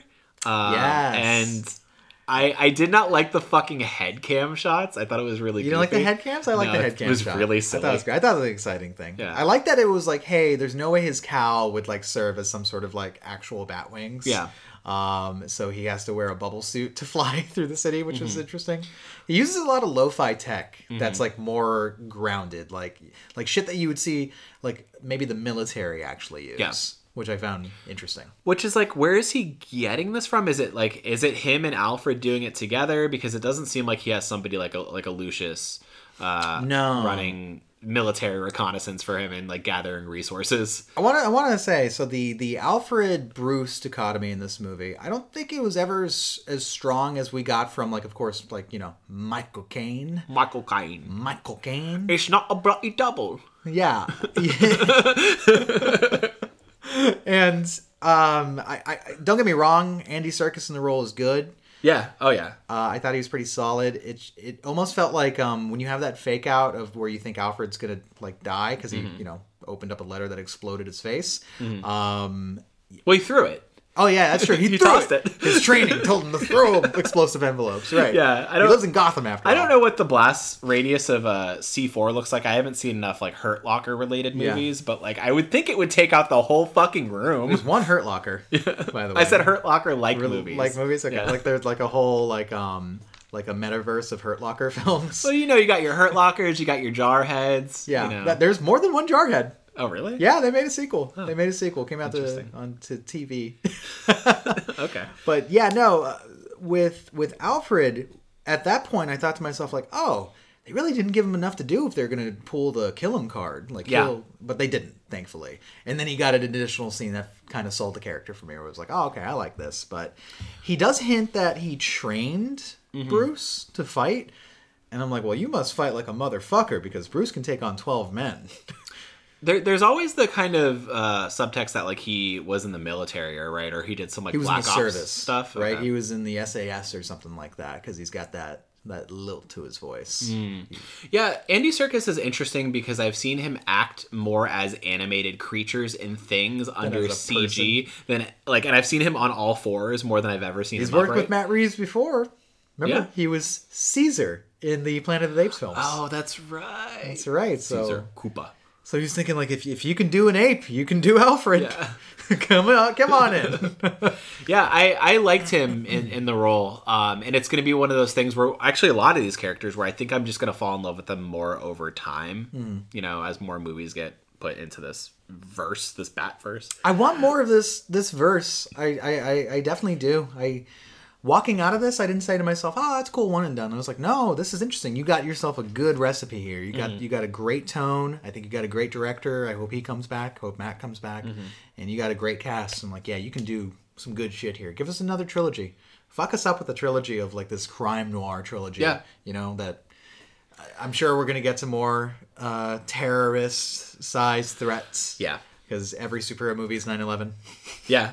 Yeah, even thinking about like the Batman Nolan movies where it's like each movie had a villain that did a 9/11 type terrorist event, or it's like, not to play fast and loose with 9/11, right? But like, these movies do. Yeah. But just to say like there are terrorist inspired like motivations and things where it's like, oh, we got to do global horror and terror to these people. Fuck Gotham. We got to root out the rot by blowing it up. Yeah. So there's this whole element in the movie where you think the Riddler knows that Bruce Wayne is the Batman, and he drops hints like, I know your true face and stuff like that. Then we have an interrogation scene that feels kind of like a limp version of the Dark Knight Joker interrogation scene, because Paul Dano just doesn't sell that fucking scene at all.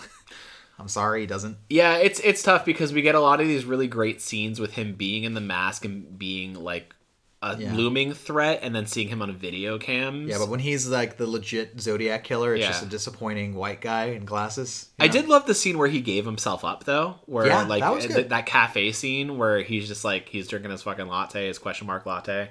Yeah. Which I gotta get me one of those. Looks pretty fresh. He did it himself there. Paul Dano used to be a barista. Yeah. In real life? I don't know, maybe. Who cares? Was he in Swiss Army Man? He was. No, that was him. Yeah, that was Paul Dano. Yeah, okay. Paul Dano. And he was fucking. He was writing Daniel Harry Radcliffe. Potter. Yeah. Daniel What a fucking silly thing.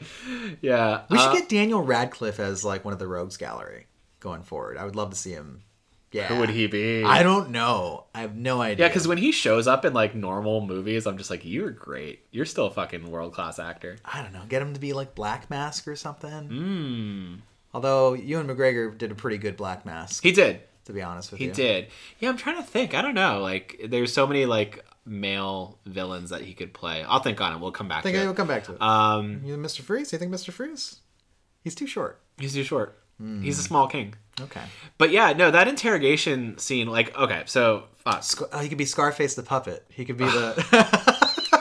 I want to see him become Man-Bat, because like he's gonna be the Man-Bat. Because that's what I was saying. Like I want a second movie where it plays like with an insane Rogues Gallery, because like you have the seedings of the Rogues Gallery in this. Like Cobblepot isn't quite Penguin until like he's got his feet tied up and he's waddling. And it's like that's funny. Great. That's funny.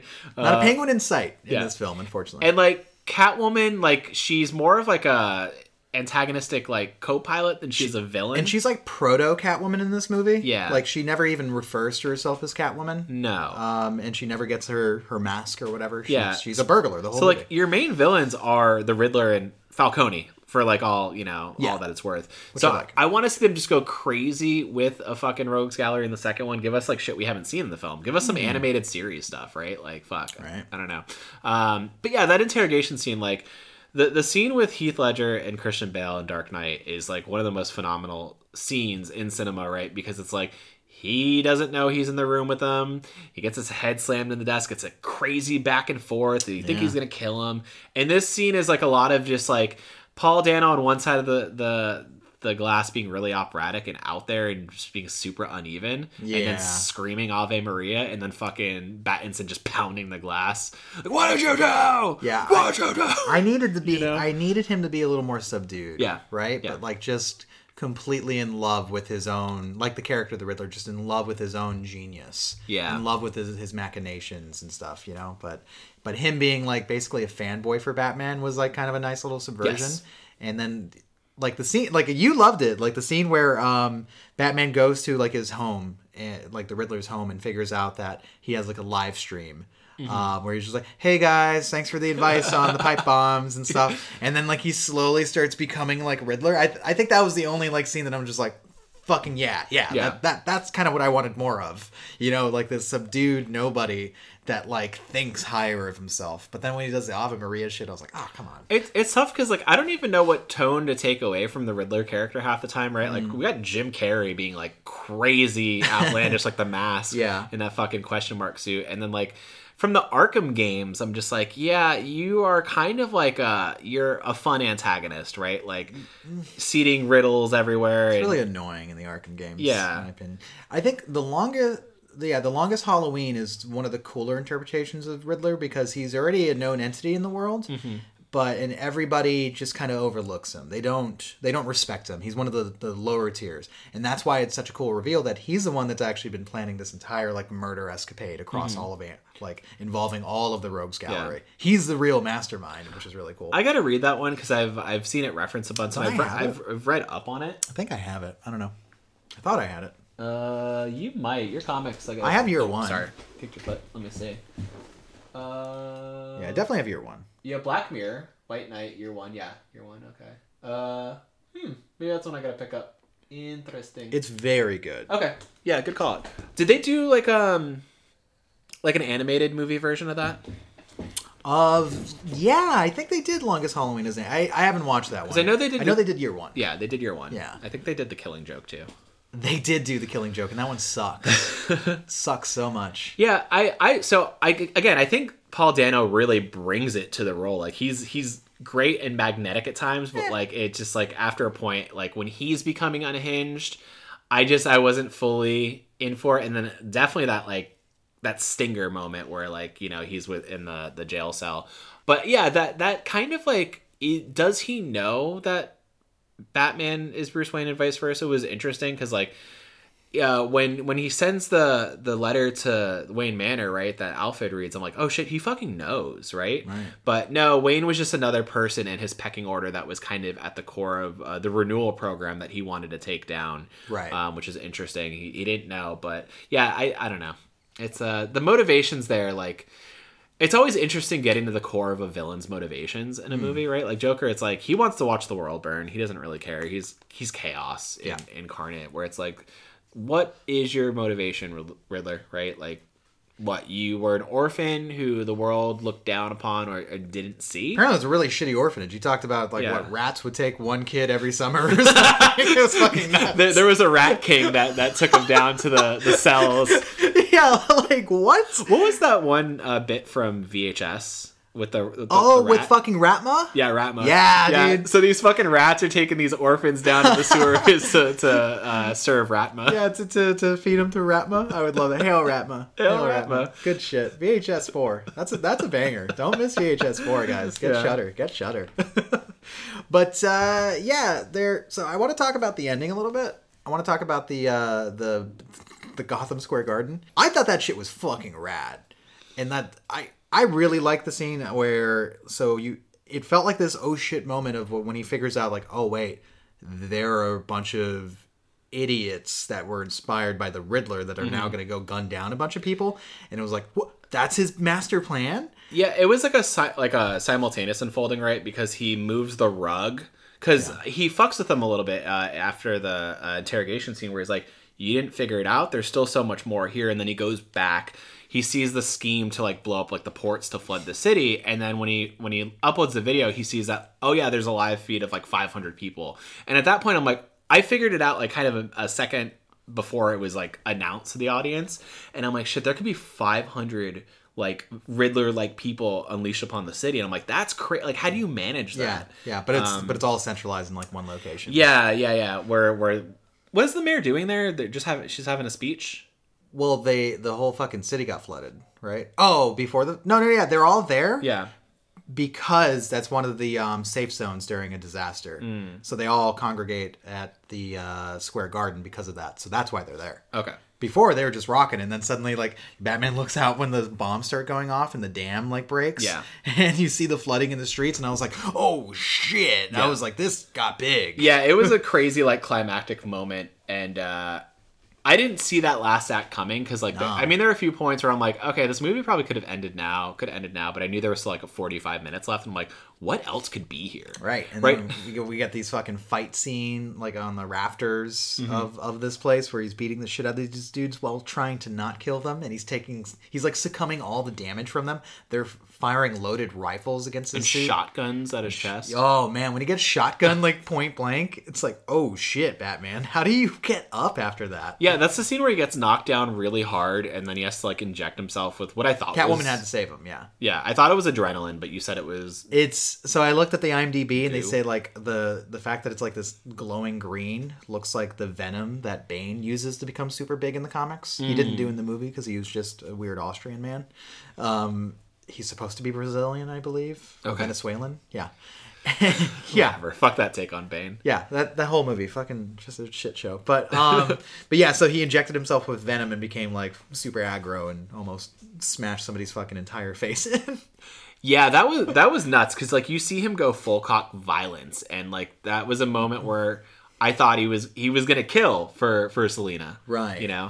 But yeah, and you feel like that's the last vestige of that vengeance-driven version of Batman, where he takes a moment and, like, you know, Gordon tells him, like, stop, dude, and he realizes, like, oh shit, what am I doing? And then he has that kind of moment where he saves everyone trapped underneath, like, because like the fucking top of I forget what it is, it's like a sign that like falls down, and it almost like electrocutes everyone because it's coming toward the water. It reads like a big like circular rafter thing that would be suspended above, I don't know, like a light fixture or something like that, something that you would see in a fucking like wrestling arena almost, right? And then like he catches it, cuts it he pulls the fucking batarang off of his armor chest, which I love, cuts it, and then goes down with it into like electrified water. Yeah. And I'm like, holy shit. And then it's like, no, he's good, he's fine, but he's fine, he's all right. He de-electrified the water before it could be. Yeah. The suit nullified it. But yeah, then you get like one of my favorite parts where he lifts like the I guess the scaffold that's like on top of these people. They're all like huddled in the water, and like the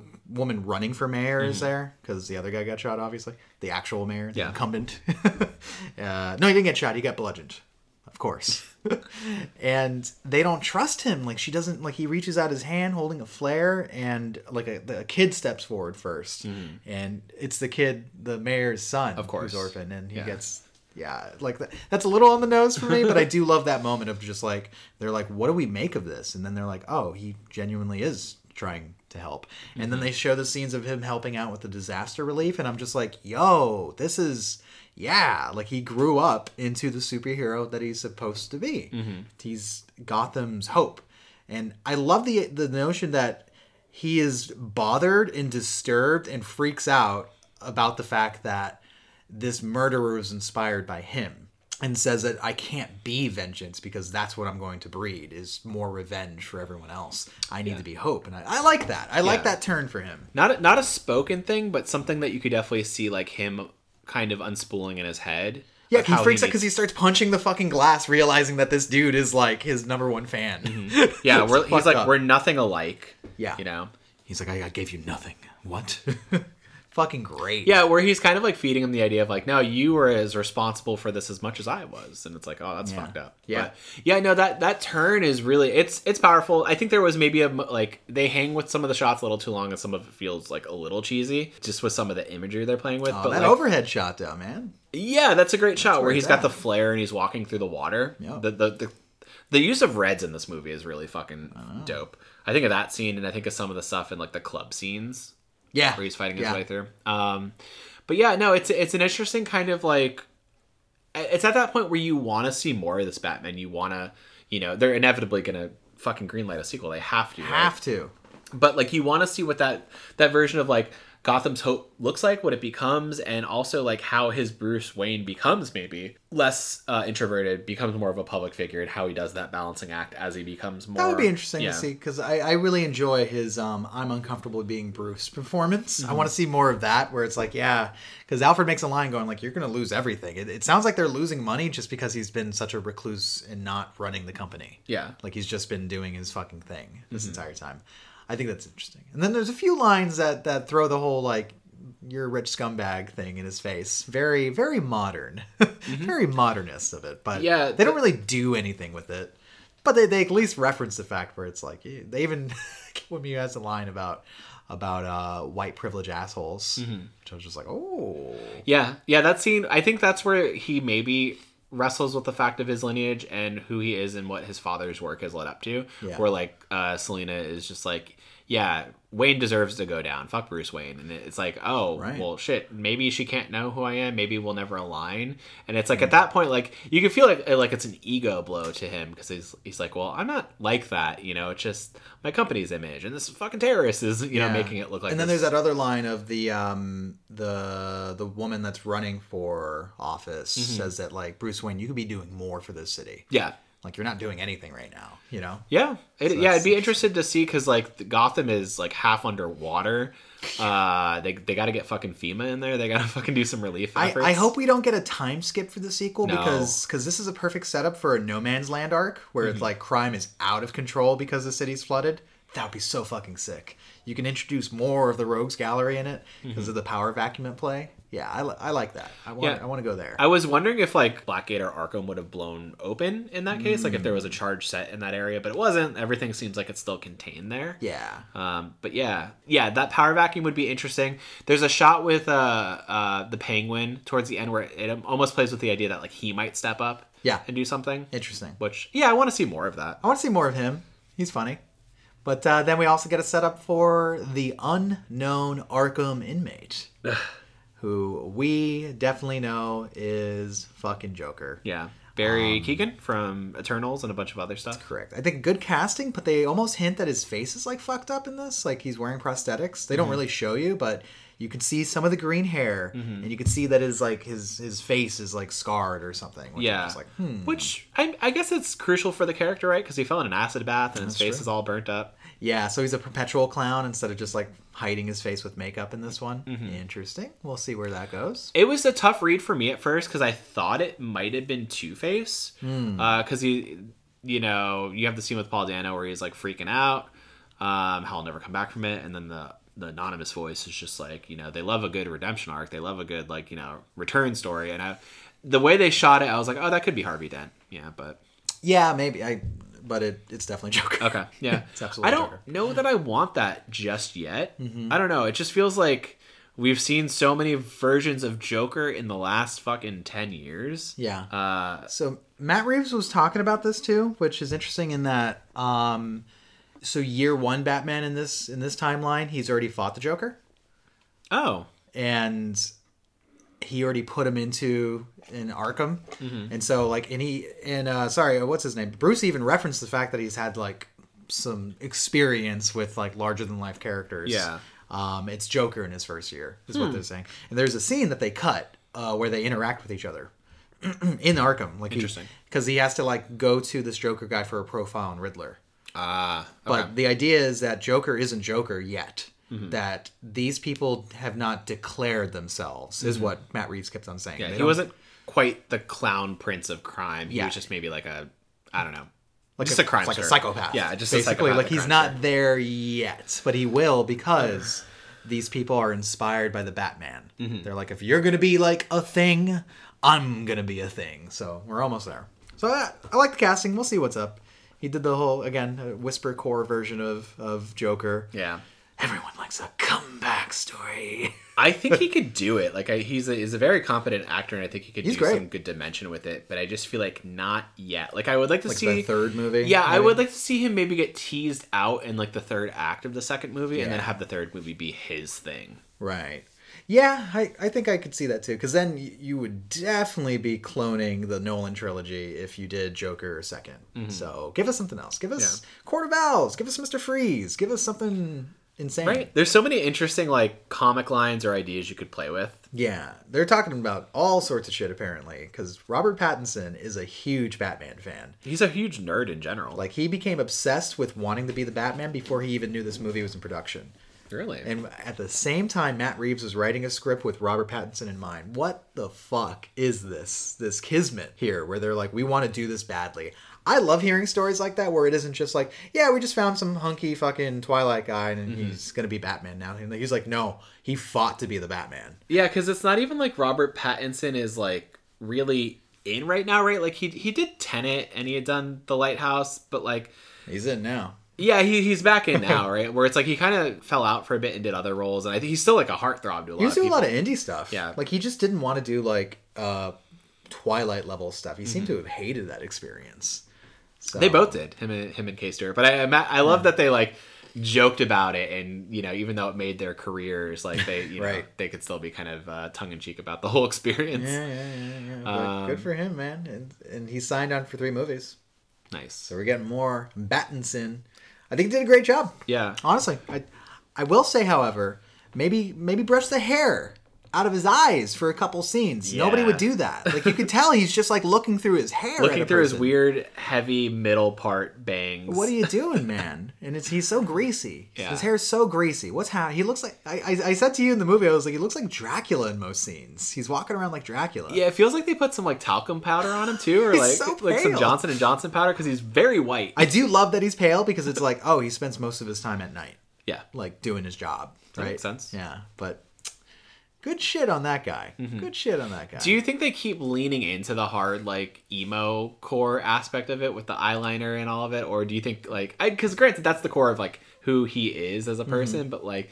The shoe polish on his fucking eyeballs. Do you think we keep with that tone in the next movies? Absolutely. Yeah. You have to. Okay. This I feel like that's what defines this version of the Batman. It's just, like, the very dour, grounded tone. Like, I know the Nolan movies were quote-unquote grounded.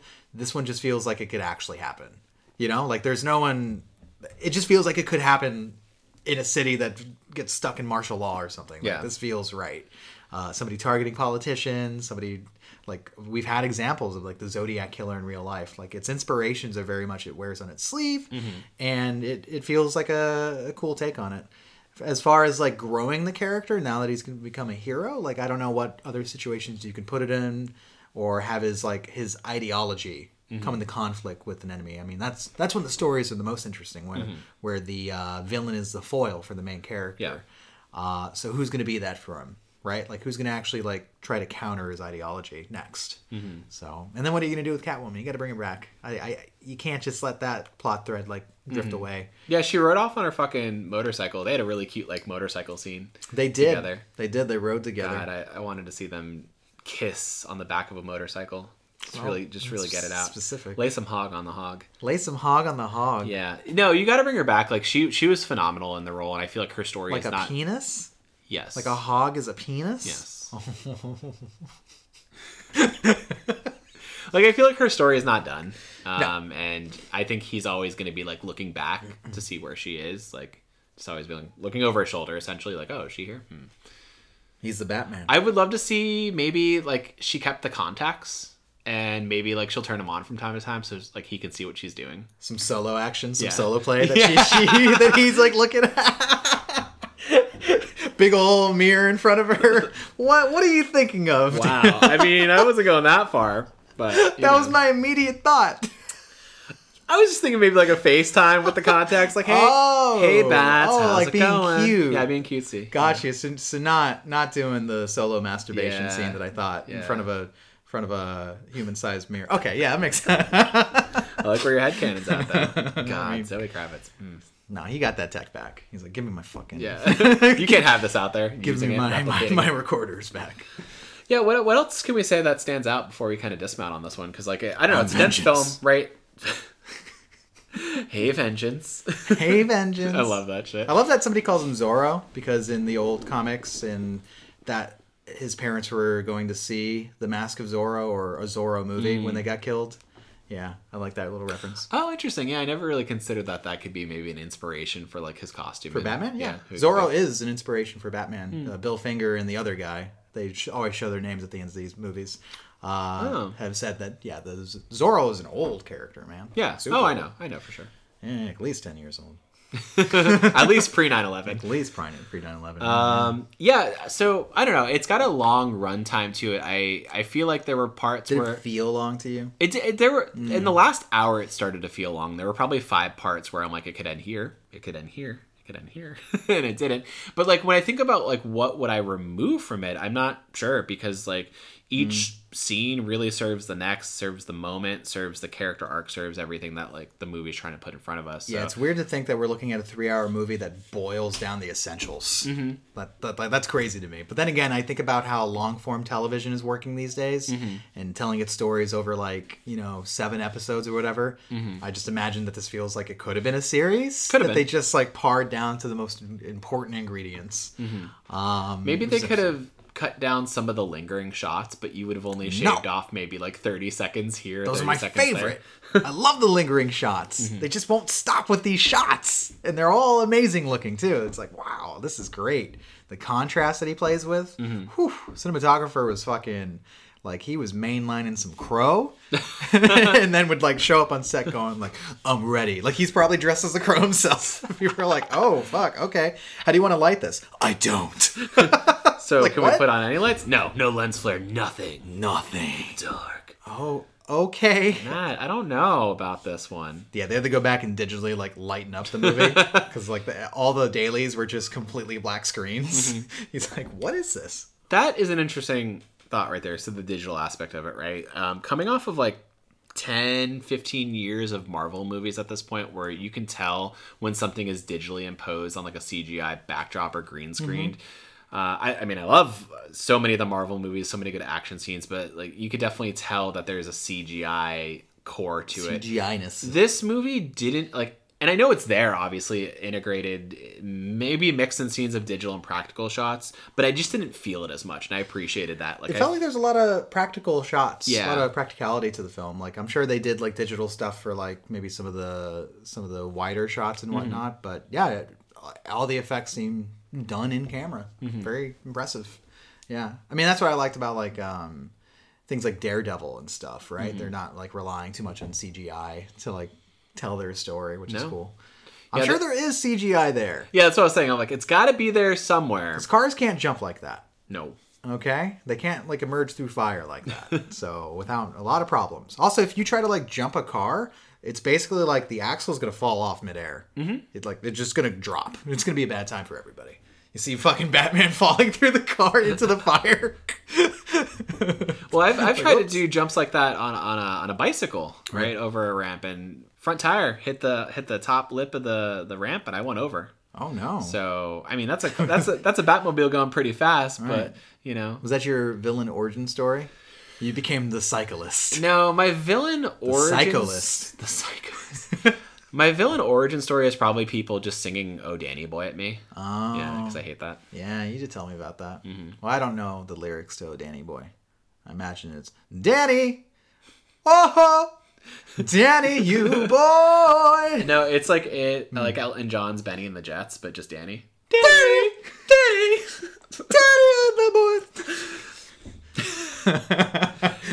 The Batman. What a fantastic fucking film. I love this movie. I still feel like I need to sit with it for probably another week or so until I play with the idea of seeing it again. Yeah. But I do want to see it a second time. It's definitely a movie that's going to stick with me. I know some people have said, like, oh, it's middling, or it didn't leave too much of an impression on me, or I don't really need to see it again, or I needed to see it again because there's stuff I didn't understand. I get all that. I don't get the first camp of people being like there was nothing effective or like that stayed with them. Where I'm like, there's so many lingering shots and cool moments, but I get it too, right? Like 80 years of Batman, right? Like it's been done and done and done again, right? There's so many takes in media, and even this wasn't like a completely original idea, but it's an original, I think, twist on it, original take, an original lens, at least, which I appreciated. I didn't think it was completely needless, and I appreciate what Matt Reeves did with it, right? He had a deliberate vision of wanting to tell this year 2 Batman who is coming to his own, who is kind of fumbly at times, right? Like we think of the glider scene. He didn't fucking successfully take off. He fell. And that's the big thing about this. This is like not... This is him falling, learning to pick himself up, and then learning how to just be like a new image of hope for the city. I think that's really powerful stuff to play with, right? I like the movie quite a lot. I want to watch it again. I've been thinking about it since I've watched it, so the comment about like, oh, it's not really it affected me more than some of the more recent like interpretations of Batman, right? I mean, I was thinking about BVS a lot and how much I hated it after I saw it. But that fucking bat scene in the well. The bat scene in the well that opens the movie. I'm so glad we were watching a Batman that isn't that stupid. Yeah. That isn't that, like, it's visually stupid. Oh my God. There was nothing visually stupid about this movie. What an absolute waste of money to be like, yeah, I want to see a boy float through a well with bats surrounding him. Are you an idiot? That's not even a metaphor. It's fucking a dumb man's version of a metaphor. No, make the bats make a marionette out of Bruce. What is wrong with you? Why are you playing with Jesus allegories left and fucking right? Which one is Jesus, Batman or Superman? You can't even just get the fuck out of here, Zach. Yeah. Get the fuck out of here. We gave him too much leeway to do. Way too much chaos on it. And then Matt Reeves comes in and goes like, I'm going to do 7, but with Batman. And it's like, yeah, fucking do it, dog. Do it. Land it. Perfect. Love it. The car is scary. It's cool. He's scary and he's cool. And the ladies are going to go crazy for the locks, the bangs hanging over the eyes, and he's walking around. I love it. I think it's great. John Turturro, thank you for your performance too. I just want to shout him out again. He really great. I wasn't expecting him to be in the movie. I love his old mobster take. Oh my God. Yeah. Everyone was told, act like you're in Goodfellas too, and they fucking landed it. It was great. I don't know. But yeah, I want to see more of it. I want to see this movie again. I think if you're in for a notion of like a slower superhero film, one that takes its time to just kind of play with its characters more so than, show them do giant set piece stuff, you'll get your set piece stuff. You will. In fact, some of the action is almost like in direct juxtaposition to the slower mumblecore of the film. But I feel like it effectively works together because there's these ebbs and flows of tension. Yeah. There's like the movie's taut like the whole way through, and it is intriguing getting through like, what is the Riddler doing? Who's next? What's going to happen? The fact that I'm looking at a superhero film and not saying to myself like, oh, that's all boring, get to the bat fights, is a testament to like the writing and the vision of it. Yeah, there's a while where like we see Batman and then we don't see him again for a few minutes, because he's doing other things or we're focusing on other characters, which I think it's interesting that you can have a Batman movie that puts a lens on so many other things that are just as interesting as the main character. I don't know. Yeah, it gets a little over-explainy in some parts where I'm like, you don't need to explain that because I can kind of see it, but I guess you have to for the kids that show up to this PG-13 film. Whatever. Like what? I think it over-explains some of the shit when we get into talking about Riddler and Renewal. It over-explains. Like we have like almost, it feels like 4 different exposition scenes that maybe could be just pared down and like, hey, we get it, dude, that kind of thing. But otherwise, like I was fine. I forget what it was, but there was one moment where Gordon's saying lines out loud of like, oh, and so that's what he's doing next. And it's like, you didn't need to say it. Like we could just go do it. Yeah. Like we could just go there. It's fine. Or Batman kind of piecing the riddles out loud to us, solving it with us, and it's just like you could visually like give us a nod that, oh yeah, this is what the answer is. Yeah, things are a little too like spoon-fed, where it's like if this were a real like crime drama, they probably wouldn't just like announce that out loud. But then you realize it's like, oh yeah, this is a Batman film. Yeah, it felt like a parody of like those like CSI Law and Order things. Yeah, here and there, right? But I think what sells it is just the fucking vivid weirdness of the Batman standing in these like normal locations, figuring out crimes and stuff. It's so cool. It's the stuff from the comics that I've been wanting to see on film forever that just feel like I've never been able to get there. Because it's like when we do like the Nolan stuff, we're already getting to like big theatrics, right? Of like, you know, semis being blown up in the middle of the city, and the beginning of part 3 was in a fucking like aircraft. Yeah, it feels You know? like the opening of Tenet or one of his other bombastic, right? This is a more subdued film. That's why I've always kind of had a little bit of a problem with people saying that the Nolan movies were completely grounded. I'm like, no, there's so many over the top moments. The third movie is completely over the top. Some of the stuff with Joker is completely over the top. Some of the stuff with the League of Shadows is completely over the top. I think it's just maybe like the grounding of Bruce Wayne and his identity and evolution into Batman, that feels grounded. Even Gotham at times doesn't feel grounded, but this movie consistently feels grounded, which is cool. I'm just hoping, because like they're gonna need to ramp it up going into other movies. I just hope it doesn't get too over the top. You know, What did they do Robin? What did they get Robin in there? Would be cool. Yeah, we haven't seen a Robin since Chris O'Donnell. I mean, granted we've seen Lego Batman, but we kind of tried to screw around with Joseph Gordon-Levitt being Robin. Yeah, that would have been really cool. Batman or whatever he is. Who knows? Who knows? Because they could have done like, okay, the Batman Dark Knight trilogy is done. Do a solo Robin film. Yeah, right? They could have. Yeah. They didn't. They did not. They moved on. Mm-hmm. Who's a cat? What's a bat without wings on a stool? It's a Clementine. It's a Clementine. It's a baby. Well, I'm all Batmaned out. I don't think I could say anything more about the Batman other than I wish there was a more recent video game so I can wear the Pattinson suit because it's so cool. Yeah, I hope once... What's it called? The new Court of Owls game? Oh, Gotham Knights. Yeah. Give me some cool suits inspired from that. Even though Batman isn't like directly in it. He's not really... He dies. Yeah. He's dead already. Which is cool. He got batted out. Oh, man. That game's going to be cool whenever it comes out.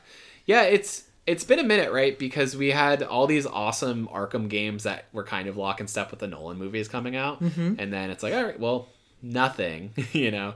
I hope that there will be a resurgence of fucking Rocksteady and what's the other studio? I forget. It's WB Montreal that works on the other... But they're tied up and stuff, right? We got the Kill the Justice League game coming out. We got fucking that game coming out as well. So, I don't know. I can't be the Batman. Nah. I can't be a Battinson. It's okay. You can be Spider-Man and Spider-Man 2 and soon Wolverine. Oh, fuck yeah. Wolverine, man. He's got the chick. Yeah.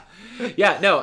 Hell of a movie. I can't really praise it enough. I don't think it's like perfect. I'm hard pressed to even call it a 10 out of 10, but like, yeah, like 9.5 out of 10. Like, it's a really, really strong... Are we doing a 10 scale? Should we movie. Or should we be a 5 scale? No, that's too hard for me. 5 scale's too hard? Yeah. I think 5 scale's easier because it matches Letterboxd for me. Okay. I give this a 4.5. Okay. So Letterboxd. That's like a 9 out of 10. Yeah. Yeah, 4.5 is good. What would have brought it to a full 10 out of 10? 5 out of 5 fucking Riddler being way more awesome. Sure. Like, just, I don't know. I needed something else from Paul Dano. Mm-hmm. I think it was just a little too... Like, people were laughing in the audience when he was doing his whole, like, operatic and, like, getting, like, high-pitched and stuff. Because it was silly. Because it was funny. Yeah. It was, like... I don't think it was supposed to be funny. Mm-hmm. Like, the movie is not supposed to make you laugh, like, in those parts at all. You're supposed to be afraid of this guy. And it wasn't. Which is weird, because he's such a competent actor. Yeah. I've never seen There Will Be Blood, but I hear he's very gripping in that. Very sinister and like a threat. You know? Yeah, I've heard that too. I just didn't see it in this movie. You know what I'm saying? No, that's fair. That's what have brought it to like the next level for me, where it's like, yeah, the Riddler was actually really scary in this film. He started scary, and then it just kind of lost it for me. Yeah, I give it maybe like a docking of points for that, and then maybe some of the central maybe a 4 plot, maybe some of the central plot stuff with.